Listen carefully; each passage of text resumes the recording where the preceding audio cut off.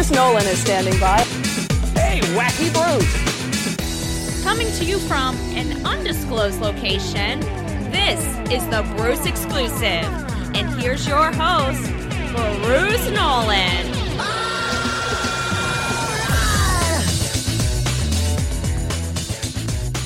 Ladies and gentlemen, boys and girls, children of all ages, welcome to another edition of the Bruce Exclusive, a Buffalo Rumblings podcast. I'm your host, Bruce Nolan. You can find me on Twitter and Instagram at Bruce Exclusive.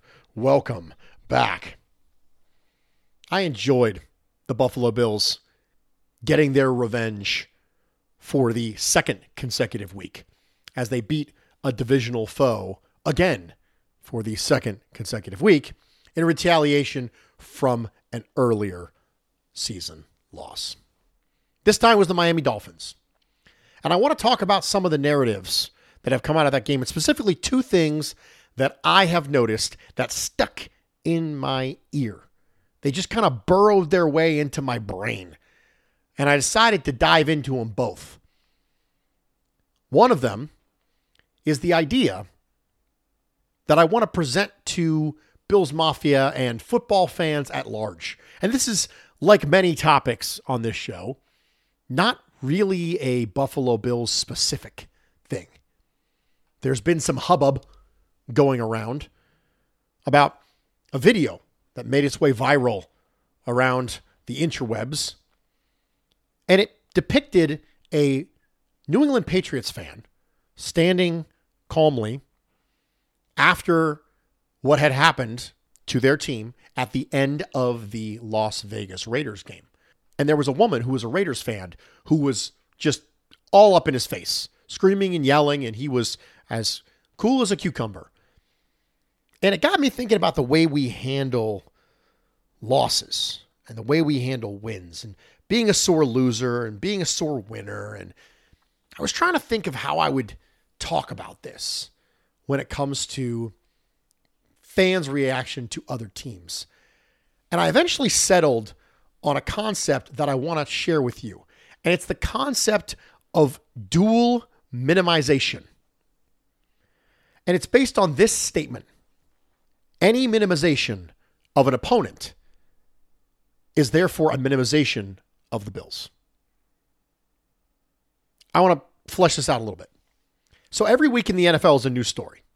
One of the things that makes the league so popular is the fact that there's drama week in and week out. And one of the things that generates the drama is the time that the narratives have to breathe in between games. Sometimes it's a full week, and other times it might be longer or shorter, 10 days, 5 days, 6 days. But unlike other sports, when a game's story gets quickly lost in the next game, basketball has back-to-backs, for example. Football allows for each game to be a meaningful chapter in a season that is far shorter in terms of games played than other sports. Because of this, weekly opponents in the NFL can be analyzed by your fan base in much greater detail than a team in hockey or basketball or baseball. Head coaches and coordinators get a chance to talk to the other team's media. They get a chance to have press conferences to talk about the other team. And you notice that when they do this, they rarely give any insight into their opponent that isn't positive. Bill Belichick is famous for waxing poetic about that 1-12 team he's about to face. He might go off for 5 minutes about a punter or a long snapper. Now, the team you're about to face may have already fired their coach, and their fans may be sifting through mock drafts in November. But if you listen to Belichick talk, you'd think they were in the playoff hunt. I think we've always just assumed that the only reason that coaches do this is because of bulletin board material. If teams can get out of a press conference without giving their opponent any sound bites that could be used as motivation, it's viewed as a positive. Given the small sample size in football, 17-game season, 1-game playoff, it makes sense. This behavior feels wise to me. But not minimizing an opponent also provides value after the game has been played. It allows a team to avoid diminishing the achievement that is winning a game in the National Football League. If the Miami Dolphins are a bad team with a bad quarterback and a bad coach, a win against that team intrinsically has less predictive value than a win against a solid team with a quarterback playing really well and a head coach who has ignited hope and a pulse into a franchise. In the standings, the W is the same, but the sense of accomplishment amongst the team and the predictive value that can be acquired from winning that game has now been muted by a team's own perception of its defeated opponent. If Sean McDermott tells his team before the game, these guys are lousy, you need to beat them by 30, and then they beat him by 3 on a last-second field goal, Sean McDermott now cannot come in and tell his team that he's proud of them for overcoming adversity and getting a gritty win without it meaning significantly less. It means a lot less because he's previously said to them that they're an inferior team. The team you're facing, they're no good. They stink. The accomplishment has been minimized. So we've always assumed that it's just about avoiding bulletin board material. But I don't think that's necessarily true. It's about keeping your options open later on down the line. Because games can take a lot of different twists and turns. You don't want to back yourself into a corner by saying, oh, that team over there, they're terrible. You should beat them by 30. And then if you beat them by anything less than 30, you're diminishing the accomplishment because expectations minus reality equal disappointment. But I think this is true in fandom too. If you wish to speak as highly of your team as possible, would it not then stand to reason that the teams they've played, whether victorious or not, would be teams that are due respect?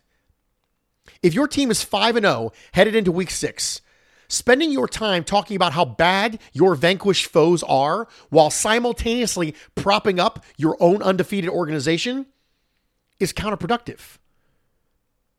If your team does nothing but beat teams that are trash, it's pretty hard to say your team is awesome. If you say that team is a 3, then the accomplishment from that victory is that you beat a team that was a 3. But we do this. We diminish teams that are perfectly reasonable teams. The Miami Dolphins are a good team this year. Tua is playing really well this year. I don't understand why you would beat the Miami Dolphins and beat Tua and then immediately turn around and say they're trash. All you're doing is minimizing the accomplishment that your team just did because you cannot talk out of both sides of your mouth. You can't say your team is trash, my team is awesome because they beat your team who's trash. That's not how this works. That's not how any of this works. I'm not asking you to call a team that is a 5 an 8. I'm asking you to not call a team that's a 5 a 3. Because then you've taken the accomplishment from we beat a team who's a 5 down and diminished it to we beat a team who's a 3. Because that's objectively less of an accomplishment. Beating a team who's a 3 is objectively less of an accomplishment than beating a team who's a 5. So why would you do that? Why would you diminish the team that you just beat? Because you're just diminishing the accomplishment of beating them. Now, I understand that there is a truth completely apart from the narrative. Whether you call a team a 3 or a 5 or an 8, it doesn't matter. There is an objective truth out there as to how good that team is. But now you can't make the arguments logically without backing yourself into a corner. You've put yourself in a bad position to talk about how great your team is because you talked about how bad the other team is. Even if you lost to them, the same things are true. Why do we do this?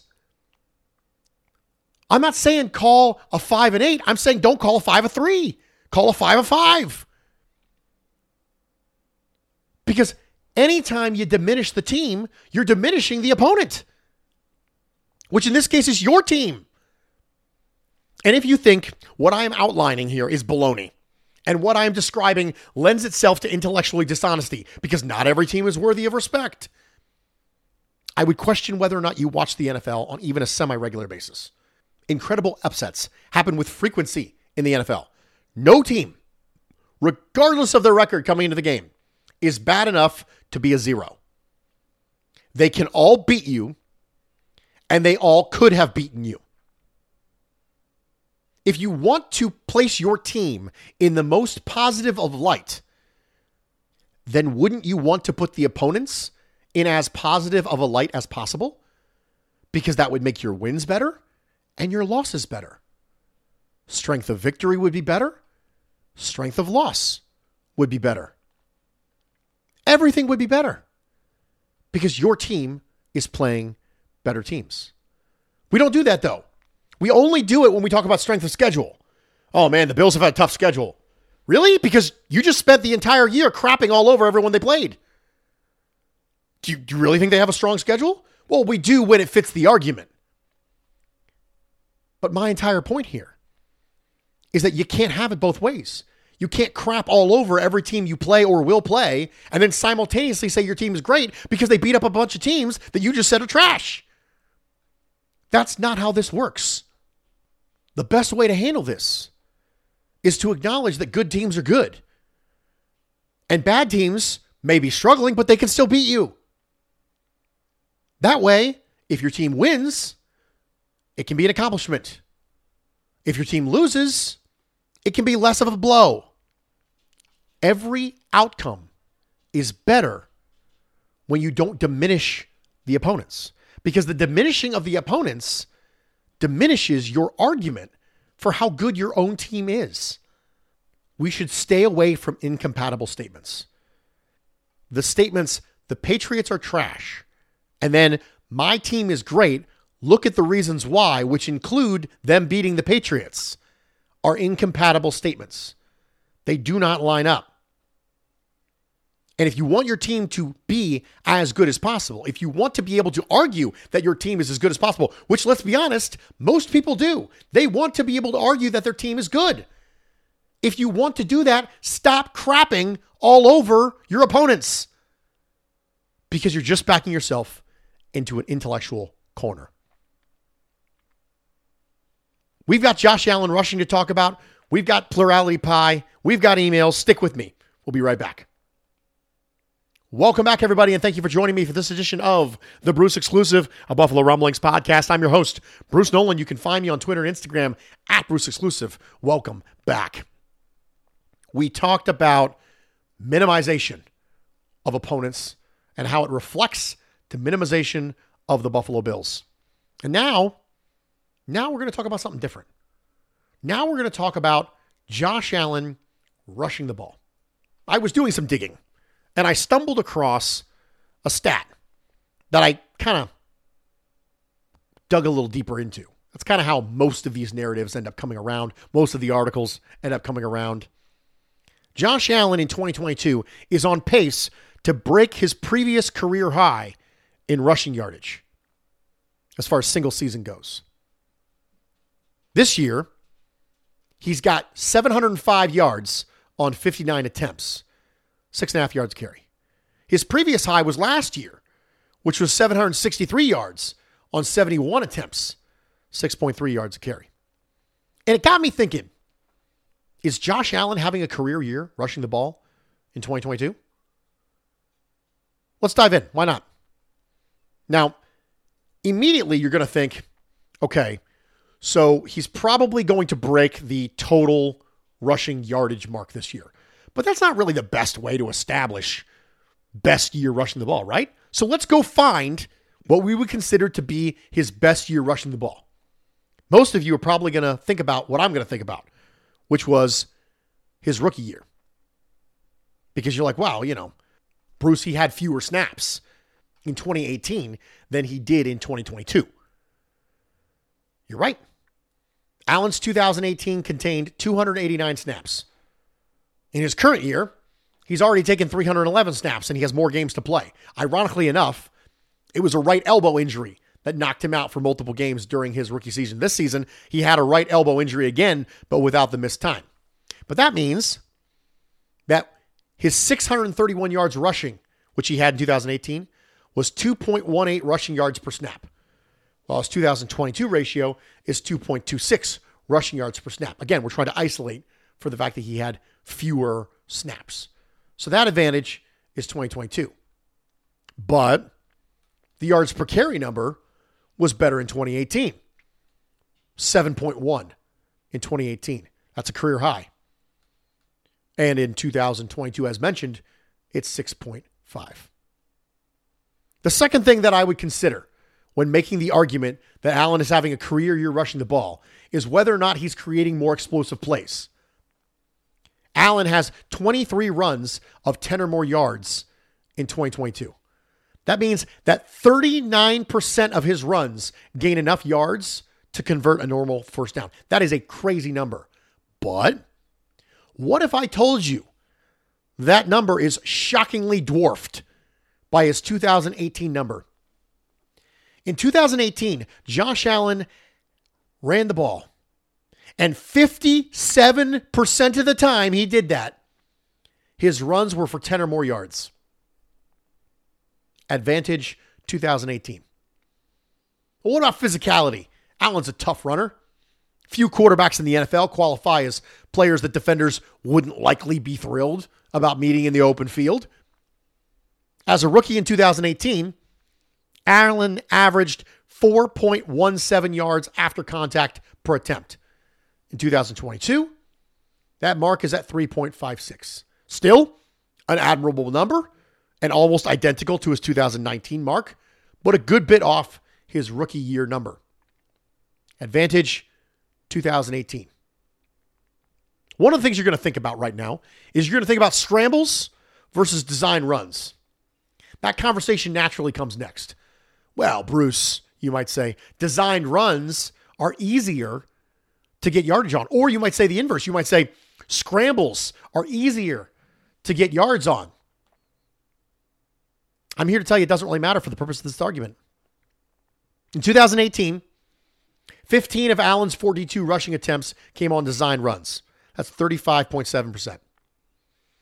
In 2022, 38.9% of Allen's rushing attempts have come on design runs. Whether we believe scrambles or design runs are more conducive to rushing success is irrelevant. Because had Allen rushed a single time more via design run in 2018, these marks would be almost identical. That's a push. An absolute push. It doesn't matter. The delineation between scrambles and design runs is almost completely identical. So whether one is more conducive than the other, doesn't matter. So while the straight rushing yards per snap number slightly favors 2022, and the raw total is going to favor this year, we can pretty easily look back at 2018 and say, wow, Josh Allen had a crazy rushing year. Justin Fields' rushing effectiveness this year is most equitable with that. I'm not saying Justin Fields is Josh Allen. Too many other people are saying that, and they shouldn't be. But as far as the rushing goes, Josh Allen's yards per attempt was 7.1, career high. He was more explosive. He was more physical. Allen is unquestionably a better quarterback now than he was as a rookie. It's impressive to think that the really good running we saw on our televisions and in person so far this year, that's still not the best, the peak of Josh Allen's rushing prowess. So the raw rushing number, maybe go down the rabbit hole, and my hypothesis that basically popped into my head for a few seconds was quickly proven wrong. 2018 was still the best rushing year of Josh Allen's career. Let's go to emails. Daniel says, hey, dude, long-time listener, first-time emailer, long-time fan of testing the patience of great Bills content creators. Just ask Joe Marino and Matt Perino. Happy holidays to you, the missus and the doggos. I was wondering if you could answer the below tweet. The below tweet says this: as someone that has advocated for Josh Allen to be compared to Captain America for years, I am comfortable with this. Superman/alien comps mean he is otherworldly and requires non-Earth powers. I argue that he's a humble kid that no one believed in, and the super serum was his drive. His comp, Captain America, is the peak of actual human skill and performance, not only in stature, but in intelligence and humility, plus leadership, camaraderie, and vanilla answers. So the question is Captain America a good comp for Josh Allen? He says, I know the Captain wasn't a 6'5" freight train, but isn't Captain America an amazing comp for Josh Allen? I've loved it since he was drafted and based on color scheme, meaning for the community, character. All these years, I've never heard it anywhere on air. But let's face it, with Buffalo playing like they truly are America's team, and the scattered past against the Chiefs, they spent years assembling a team to avenge those losses. It kind of fits. So here's how I feel about the Josh Allen comps. Captain America wasn't much of a trash talker.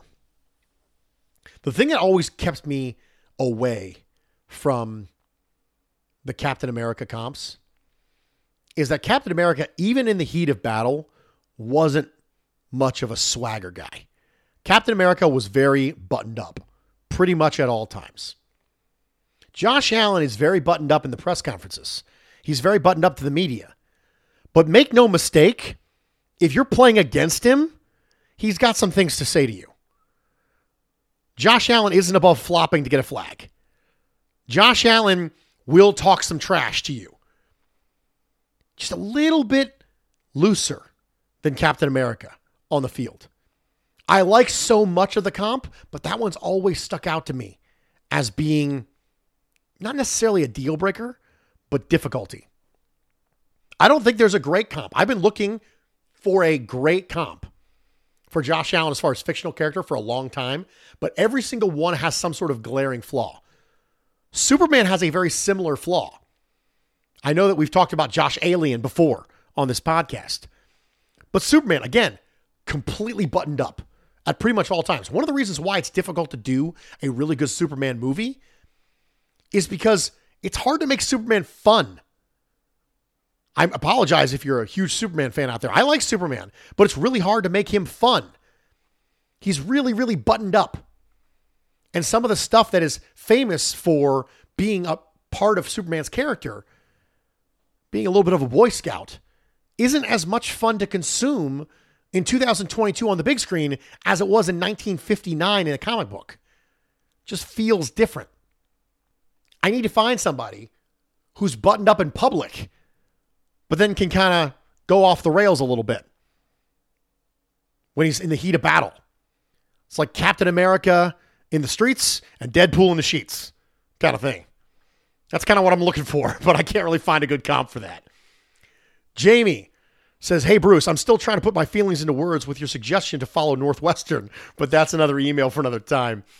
Here's something I haven't seen many mentions of this season about the Bills. It's how they have excelled in killing games off on offense with 5 minutes or more on the clock. We've known the Bills can go the length of the field in a matter of moments with Allen as our quarterback over the last couple seasons. And they still can, as shown in the Lions game. But what I haven't seen is people giving the Bills the flowers they deserve for taking their time going down the field to win a game and keep the opposing quarterback off the field. Look at the Ravens game. Ravens go for it on 4th and short in the end zone with 4 minutes left because they know 3 points isn't enough. The play's blown up. Poyer gets the interception in the end zone. Bills only need a field goal to win. They march down the field, kick the field goal with nothing left on clock, win the game. Lamar Jackson never sees the field. Fast forward to Miami game. McDaniel elects the safe choice. Punt to the Bills in 4th and long, outside of field goal range, giving Allen the ball, needing a field goal with 6 minutes left on the clock. Marches the Bills down the field. Bass again kicks a game-winning field goal, winning the game. Tua and his excellent friends do not see the field. In my opinion, the Bills are in that category with Mahomes' Chiefs, where to win, you have to play your best football, be lucky, and manipulate the game to make sure your quarterback has the ball on the last drive. This is probably crazy talk and the reason I'll never be trusted to captain a team, but I genuinely believe that Miami should have gone for it instead of punting. If they get the first down, they control the clock, meaning the Bills have to do more with less time. Secondly, if they fail in getting the first down, the Bills can't kill 6 minutes of clock time with 50 yards to go, meaning Tua, Hill, and Waddle will see the field again. They need a touchdown to draw level, but at least it's in the hands of your quarterback and wide receivers, which is where most of the fans believe they would like it. So, with the benefit of hindsight, do you agree with both head coaching decisions, and do you see the other head coaches having to deviate from the accepted easy choices to keep Josh off the field in the last 5 minutes of play when only a field goal is needed? I'm fine if I'm the Miami Dolphins fans with them punting, and it's mostly because the circumstance of the game had just changed. So the Bills were moving the ball. Like, the Bills ended up with 446 yards of offense against the Dolphins. But the snow had just started. So if you were thinking if there was a time for the Bills offense to be forced to drive the length of the field to score a field goal to win it, it's right when they're introduced to brand new stimuli. A brand new factor just got introduced on the field. A new challenger had emerged, and it's the snow. That had just happened. So if I'm the Dolphins, if I want to make you drive the length of the field and you haven't had to drive meaningfully against the snow so far this game, there's never going to be a better chance than to introduce a new variable right at the end of the game. So I'm okay with it, knowing that, if I'm a Dolphins fan. But I do agree with the premise. The Bills are getting better and have made notable progress in squeezing the life out of teams and making sure that they're the last ones to touch the ball. I think that maybe there's lessons to be learned there from 13 seconds and from other things like that. I think part of it's the fact that this defense has been a struggle on 3rd and long. 3rd and longs have been a struggle for this defense. So if you run into obvious passing situations, it's not necessarily the easy stop that it used to be. The defense has played well this year, but it's not the same when you don't have Micah Hyde back there. It's not the same when you're just starting to acclimate Tre'Davious White back into it. So I agree with you in premise. I think they are getting better at that. I'm okay with it if I'm the Dolphins fan, just because of the new factor that was at play. But overall, I think there's a very, very good chance that if I'm an opposing team, I just don't want Josh Allen to finish the game with the ball. I just don't want it. Evan says, 10 degrees, 25 to 35 mile an hour winds, -15 wind chill, because why not? Doesn't matter. My prediction is Josh throws 2 touchdowns and rushes for 2 because he's an alien. Justin Fields tries to match him, but throws a touchdown to Trey White and Jordan Poyer instead. Bills 42-14. I'm in. Let's do it. Let's make it happen. We have plurality pie to get to. Bills, Dolphins. This is a really easy one. Josh Allen, 32%. Dawson Knox, 17%. Trey White, welcome back, 16%. Other 35%. Real easy. Josh Allen was the best player on the field. I'm not a wins or a quarterback stat guy. I never will be. He was the best player on the field. And Josh Allen's the best player on the field a lot of the time because he's a really good player. But against the Dolphins, he was also the most valuable player on the field. I don't think, as of the recording of this podcast, Josh Allen is a top 2 MVP candidate for 2022, but he was certainly the most valuable player on the field for 2022 version 2.0, Bills, Dolphins. Ladies and gentlemen, we did it. We talked about minimization and how it's a mirror. We talked about Josh Allen's rushing this year versus previous years. We talked about a bunch of stuff. Now I got to get out of here. And I'm sorry about that. But you know, that's the way the cookie crumbles. I'm Bruce Nolan, Buffalo Rumblings.